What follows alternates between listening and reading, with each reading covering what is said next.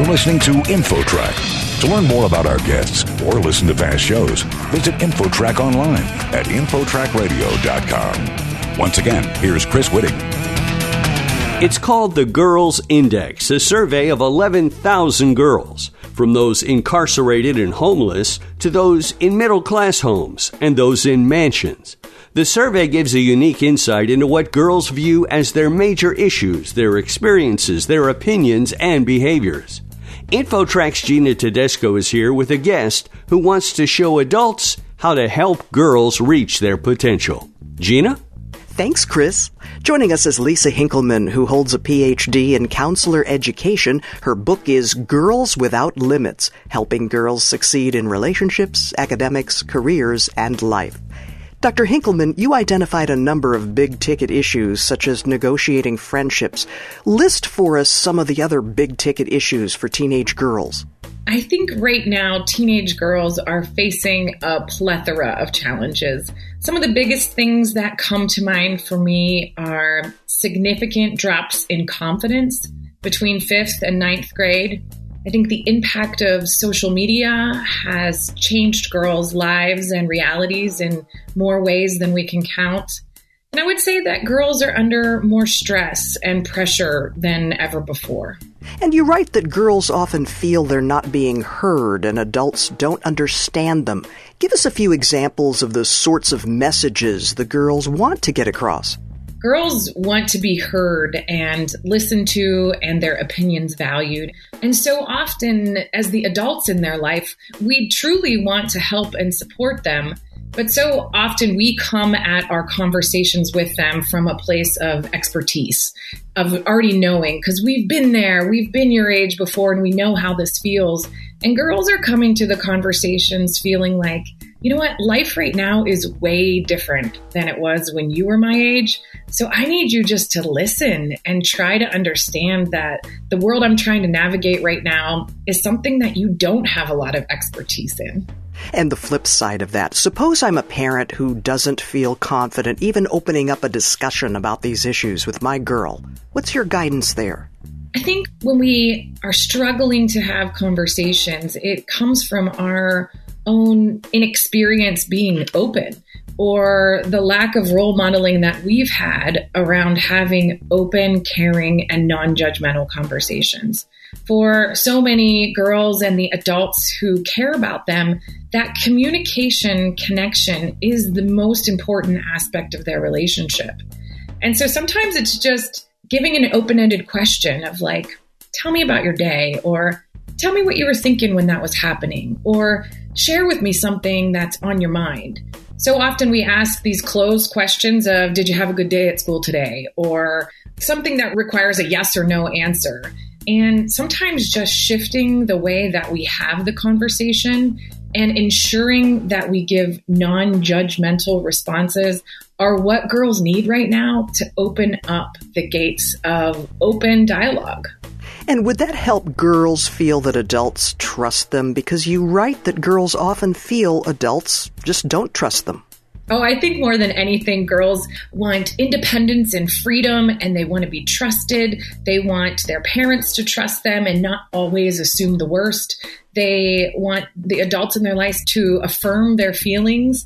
And so often it's not feeling like that to them. There's always a hint of suspicion. There's always a hint of judgment. The way that the conversations are happening are unequal, with the parent or the adult in the place of power and the girl always trying to explain herself or convince them of something different. And I think sometimes the adults need to take that one down position, thinking consciously about mitigating that power differential so that the other person feels safe to open up the conversation in a way where they can be vulnerable without feeling like they're going to get in trouble or that they're going to be made fun of or they'll be ridiculed in any way. We're visiting with Lisa Hinkleman, who holds a Ph.D. in counselor education. Her book is Girls Without Limits, Helping Girls Succeed in Relationships, Academics, Careers, and Life. Studies show that girls are more likely to go on a diet than boys. What's your advice on discussing body image with girls? Oh, man, I think that we're doing a terrible job of helping girls develop comfort within their own bodies, a sense of strength in their own physical abilities. So much of diet culture has impacted the way that most girls and most women experience their bodies. And more often than not, the one thing that girls and women want to change about themselves is their appearance, and most frequently their weight. And I think that what girls see and hear related to what their bodies should look like is coming from a media message that is they're too big, they're not curvy enough, this is too big, this is too small. And for most girls, their moms have struggled with those messages as well.